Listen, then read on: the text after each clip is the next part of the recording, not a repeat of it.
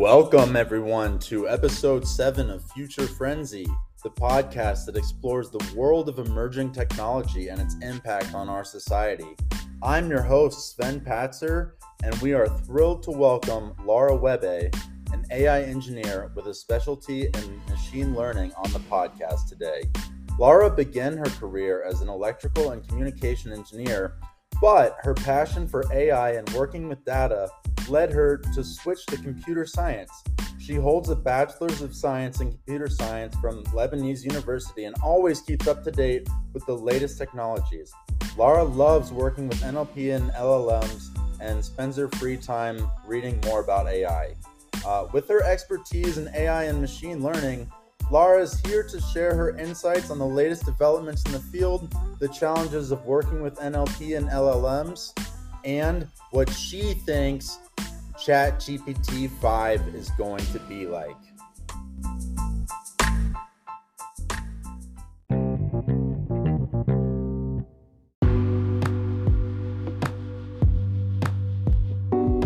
Mind giving us a brief overview of what your speculations for GPT5 are?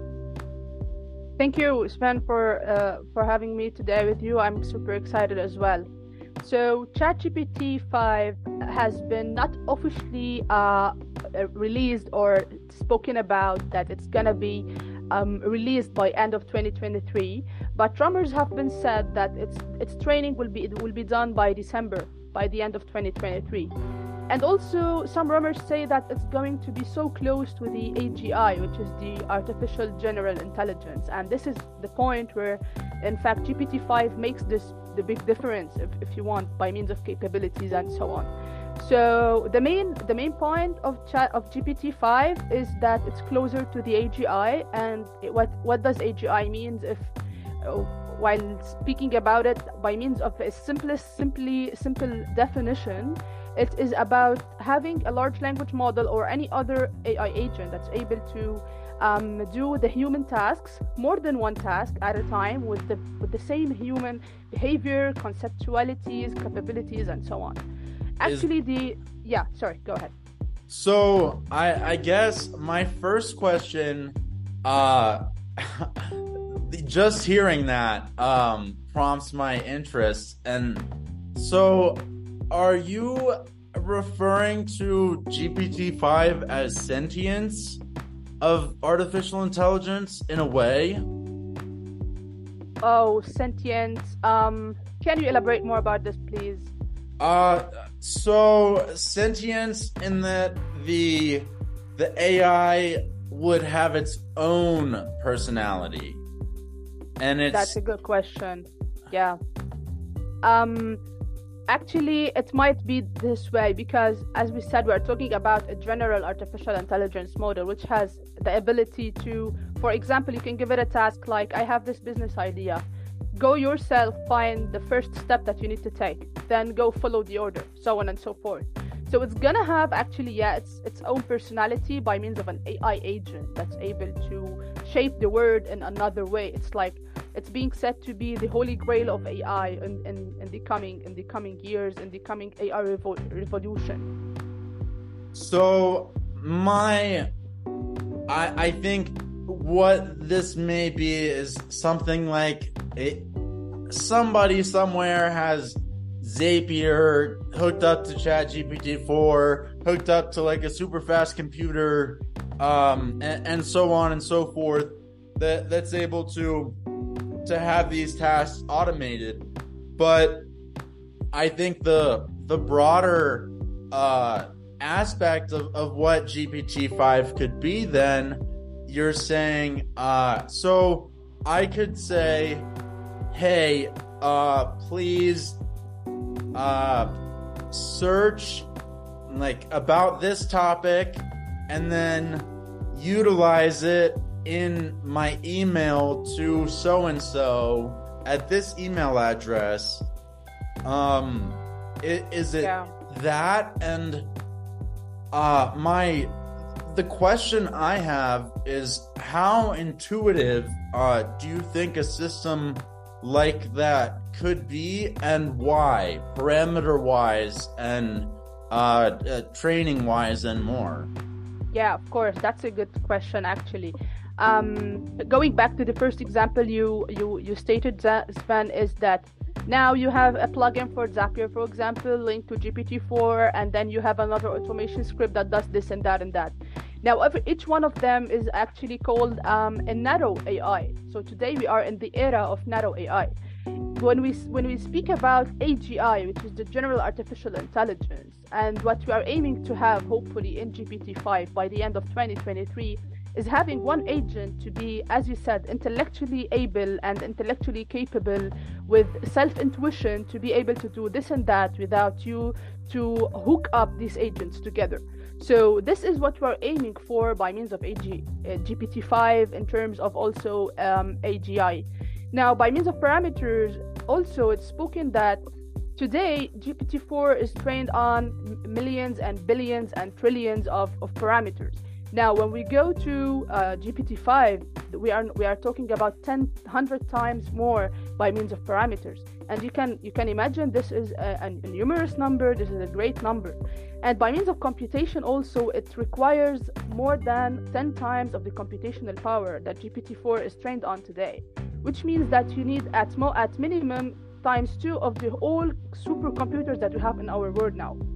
For this reason, it's taking time, and it is suspicious until now, because OpenAI actually didn't give an official release or didn't give official news about it, but it was only rumors between people. Let's say it's under the table. People some professionals. I can't remember the name of the man that was shared on Twitter. Actually, it was a tweet. I was reading about it lately. That GPT-5 is in progress right now, and it is all actually they are trying to make it learn from itself. So now there are limitations in the narrow AI that we have today, which is it cannot learn from itself. The more complex the scenario, the more it fails, the more it starts hallucinating and giving us mistakes, because by the end of the day, GPT-4 is still reliable on the data set it has. And the data set it has will have some limitations. What they are aiming for in GPT-5 is for a language model or an AI agent to be able to learn from itself, exactly like the human behavior. It's trying to mimic the human behavior into a better instinct, So, I believe that it's going to have its specific personality by means of AI, and it might be able to pass the Turing test. Although the Turing test doesn't have a lot of perception, a lot of memory, but intuitively, if GPT-5 was able to pass the Turing test, it might be so close to be in the AGI, which is one man of a team. It's gonna be one AI agent to do multiple tasks in one shot.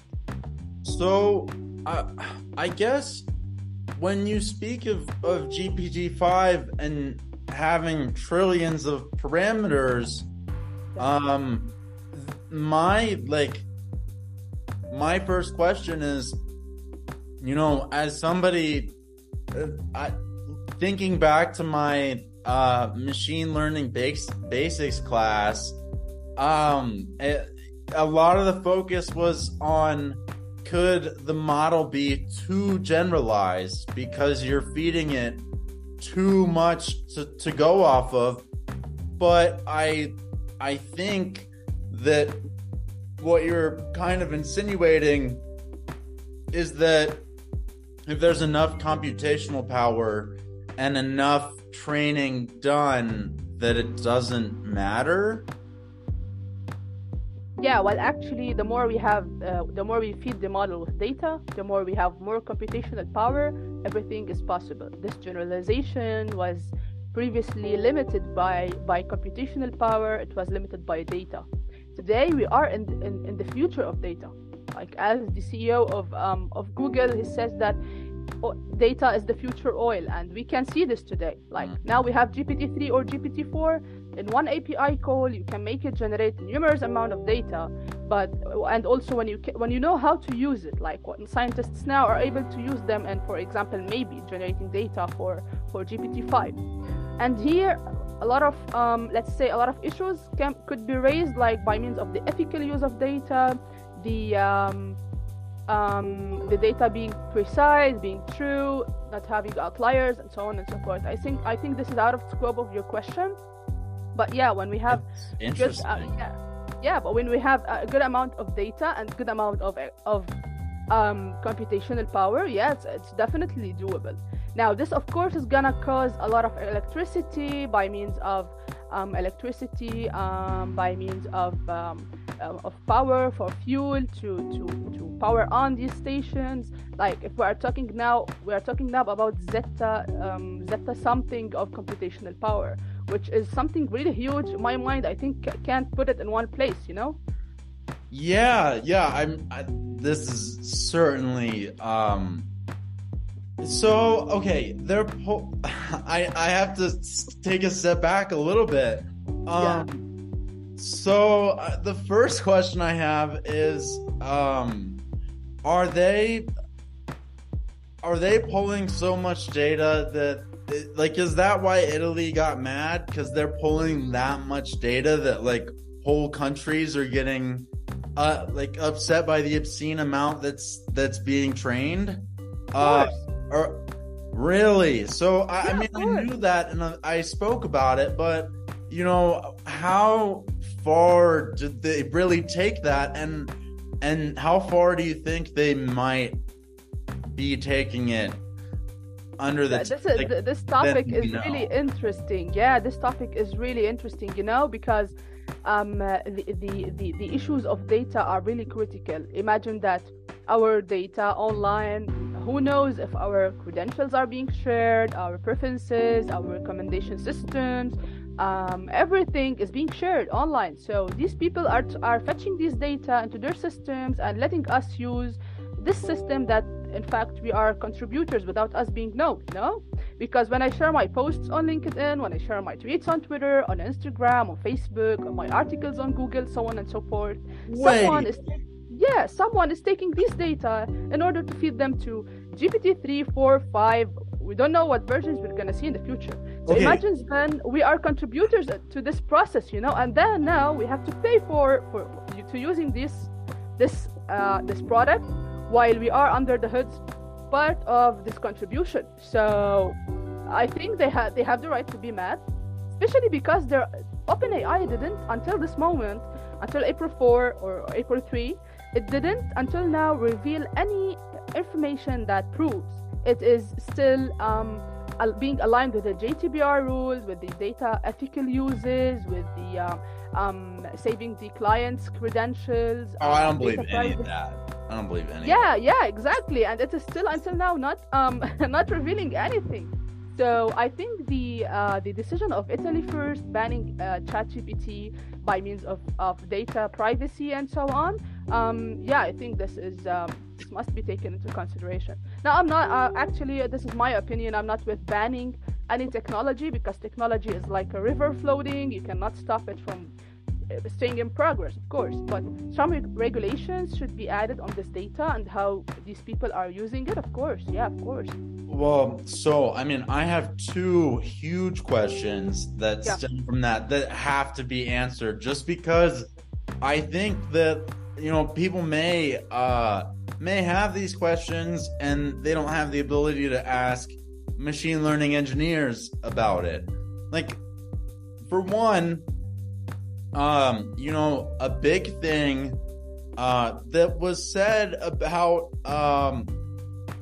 you know, the OpenAI ChatGPT usage is that, like, your personal information that would be inputted in there, and I've spoken with other AI people on this podcast before who were saying that you know, your information is safe, but my theory is that maybe it's not.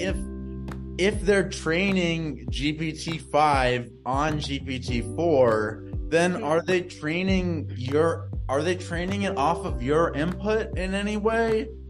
Like, yeah, this is a good question. Let me split my answer into two. Okay. The first one is about our personal data is actually safe. I'm not sure if you heard about this issue that was in 20 March, where Some people were able to see the credentials of other people trying to apply for GPT Plus because of a bug in Redis. So yeah, this was actually revealed, and I'm not sure if you remember the day where ChatGPT went completely down and people were just in like, how could ChatGPT be down? As developers, we cannot work. As marketing specialists, we're stuck, etc.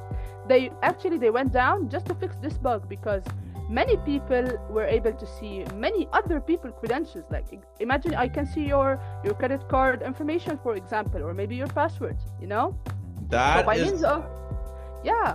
And actually OpenAI has published an article on their yeah, exactly. This is one of the articles. Credit card data. Yeah. Oh my gosh. That is pretty ridiculous. I had to put that up on the screen for just a second. Of course. Yeah, just to prove it, I mean. So from my end, I have always told anyone that I know, please don't share any personal information of you on ChatGPT on prompts, even if it says it's end-to-end encrypted. I mean, these people didn't share any privacy rules they are using, so how could you trust them? You know, this is one part of the answer. Now, the second part is that are they using our data to train GPT-5? Can you imagine the amount of data that is generated just in the past 2 months from GPT-3 and now GPT-4? It is really a headache. It makes you think like, oh my God, where are we living? You know? Mm-hmm. So actually no answer. Is it a yes or a no? Only OpenAI can answer on that. They might say no because by means of data privacy, data security, we are keeping your data safe, etc., etc. Yeah, but who knows? No one knows actually. So what we must do for sure is to keep our sensitive data, our personal data safe. So there then lies a question that I have that may not even apply to strictly OpenAI because soda. No. That might not even apply to OpenAI because, you know, I just saw Bloomberg came out with the 80 billion parameter model trained on their own data from 40 years of financial analysis and news, which was enough to produce a model that was genuinely really, really good. My thinking and my concern is, what if we come out with GPT-5 and then is there a possibility that people are training on dark web data? And what is dark web data?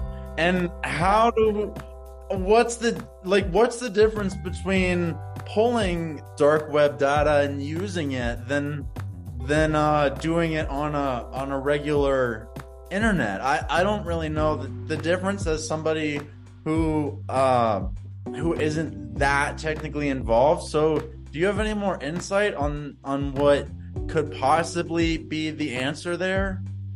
Yeah, well, actually, speaking about the dark web data, it's illegal data. Okay, so it's some place where you must not enter, you must not visit in the first place because it's an illegal place of data.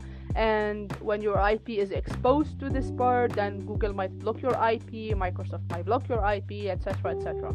So first things first is dark web data, is not a safe place. So for everyone listening to this, please don't visit dark web as a whole and don't use its data. Now, definitely not. Yeah, disclaimer. Yeah, of course.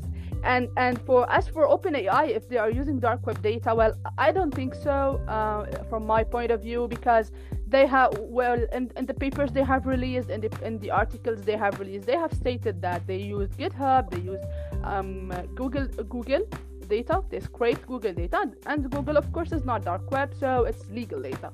And they use ebooks that they have, and many other resources. The many other resources is the part that's hidden. It's the part that's missing. And I think it's the part that's causing a lot of scientists to be furious about the usage of OpenAI in data. I hope this answered your question. Yeah, it does. I think maybe some of the data they're collecting now could be video data. Yeah. Because I know it was just text before. Maybe to get to that next level of model and really pull all that data. I mean, I feel like there's a lot more code involved in a whole video than in an article. Yeah, of course. It might involve transcripts of videos. It might involve transcripts of audios. It might involve books, Reddit maybe, Reddit posts, LinkedIn posts, Twitters. Yeah. Can you imagine the data generated by Twitter on a daily basis? I mean, we are living in a world like we are now 8 hours difference, you know? So while I'm asleep, you are generating data on Twitter. When you are asleep, I'm generating data on Twitter. So you can imagine it's like a 24 hours full-time job, non-stop. So the enormous amount of data available now, and GPT-3 is trained on it. GPT-3 is now able to generate more data from the one that it has. So if GPT-3 had... Yeah, of course. So if GPT has now 1 billion data, it might be able to generate at least more 1 billion data. And of course, it can generate one. So imagine we are in a room, hundreds of us, each one of us generating 100 billion. You can't count them, I'm so sure. And it's mind-blowing, that amount of data that you could have. But by the end of the day, it really needs human feedback. It really needs reinforcement learning, human feedback to do this part of this is appropriate, this is not, this needs to be this needs to be removed, etc., etc. Okay, so there is actually there's a post I made about this sort of thing that I would like to pull up, only because it never caught fire, and I feel like it deserved a little bit more attention than it got. So, you know, I wake myself up in the middle of the night to post. So yeah, likewise. It might take a second to to get to it, but I think that it's very important. I feel you. Sometimes I be like sleepy, and then an idea pops up. I be like, oh, I don't want to miss this. I just tap it down and then get back to sleep. Yeah, I mean you could miss like one day and seriously miss so many things. It's a lot of incentive to oh, here we go. Now this is where things become very, very interesting. And this is where other guests, you know, really don't want to enter territory on, because it's a little bit controversial, I think. So let me... How do I share? I just had it. Okay, so right, we're here, and you know, it's part of my book. It was a bestseller, but I don't think enough people really saw it. So this is one little example of things that are this is 100%, you know, we're seeing it live on MIT Technology Review and on my post. So iRobot wanted this to be hush hush, but their company, you know how your devices are taking diagnostic data, and you basically are able to, or you like click in to give diagnostic data to the companies. Yes. I think that they are like, as you see, this person literally on the toilet. This is iRobot uploaded this into the cloud. Oh my god. And you know, I don't want to. These are all blurred, so it's not really. But like, it's annotating data inside your house. For one, which is, it's really interesting. And you know, we've been trained on CAPTCHA so many times that they have that information to basically answer what is anything. Exactly. And people who are doing captchas on more sketchy sites could do captchas of other things, and we wouldn't even think anything of it. Exactly. Yeah. And so, consumers consent to having their data monitored from iPhones to washing machines, and that's because data is the new gold. Data is how all these big companies are making billions and billions of dollars. That's why Elon Musk was fine throwing $44 billion in the drain for Twitter. It's because he gets all that data, years of data, so much data. Data is the future oil, of course. Yeah, of course. Data is the future oil. And what's also funny is,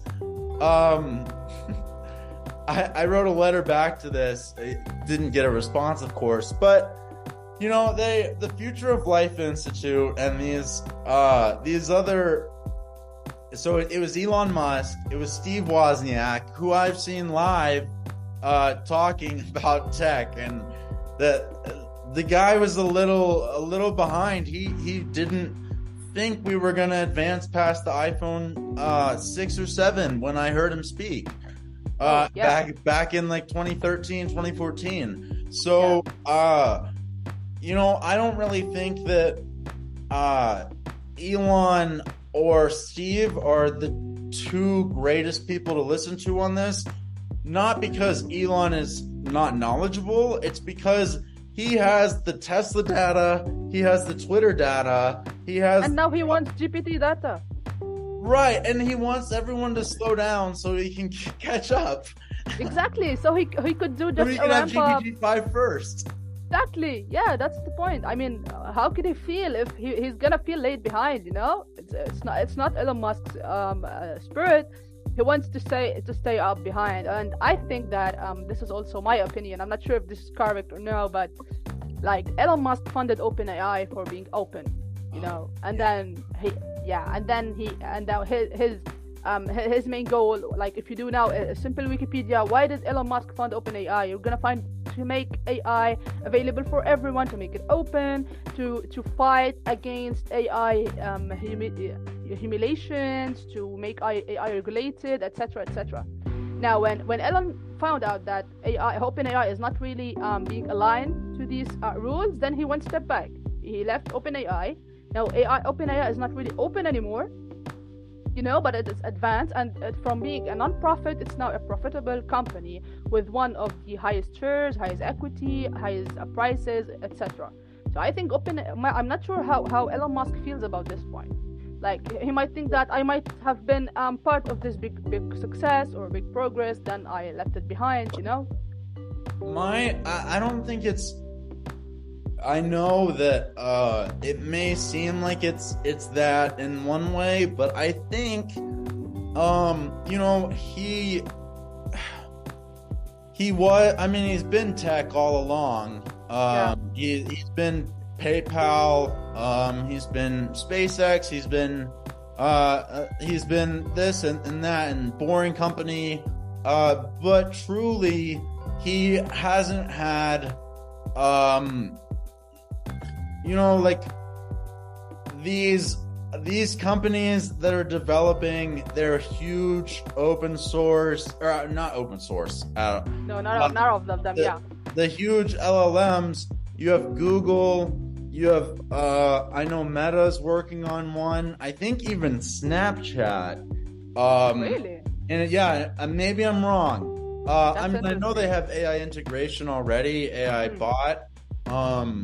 And I don't know how the data really dissolves on Snapchat. That's a whole nother discussion because I think that that's just a whole nother topic. Yeah, of course. You got to keep listeners intrigued for the next episode. Yeah. But yeah, I think that they're all trying to establish themselves in this new marketplace, and they're all in a war for market share. AWS, Amazon's in the running too. They're definitely building something because they just host for so many sites, and they do so much cloud computing. Apple is another one. They have iCloud. They have, I think this is going to really propel their development of vehicles. They were working on autonomous vehicles, and now they have all this data, and they might have the ability to catch up to Elon quicker than expected. And same with other companies if given data from these people. And so it's them, and then you have Microsoft, which is really OpenAI. So this is the problem. Microsoft owns it. Microsoft is just a whole huge entity. It's not really like a little player anymore. No.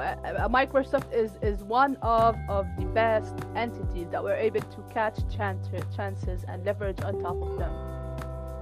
And so the thing is, what was happening with ChatGPT is they are seriously in debt, and so they did the buyout in a way that was kind of more structured like a loan, and so Microsoft holds all the power, and it's incredible that Bill Gates, who was number one richest guy in the world, you think he slips, and then obviously he's not Satya Nadella, but there's obviously some communication up at the top, and so it's so interesting, and really what do these, like, it's an oligopoly of like 6 companies basically.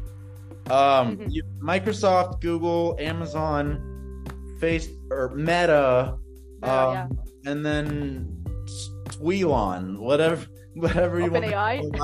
Yeah. OpenAI now. It's under the hood of Microsoft, but yeah, for GPT we can consider it as an OpenAI alone. Oh, I thought I said Microsoft. Yeah, of course. You started with Microsoft actually. Oh, I said OpenAI too? No.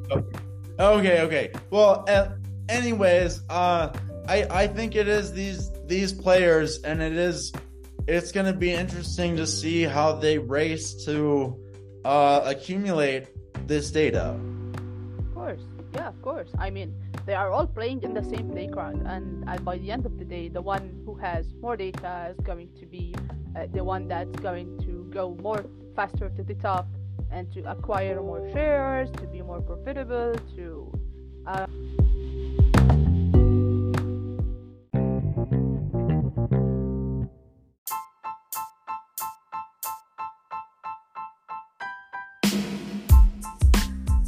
Thank you again for listening to this episode of Future Frenzy. I'm your host, Sven Patzer.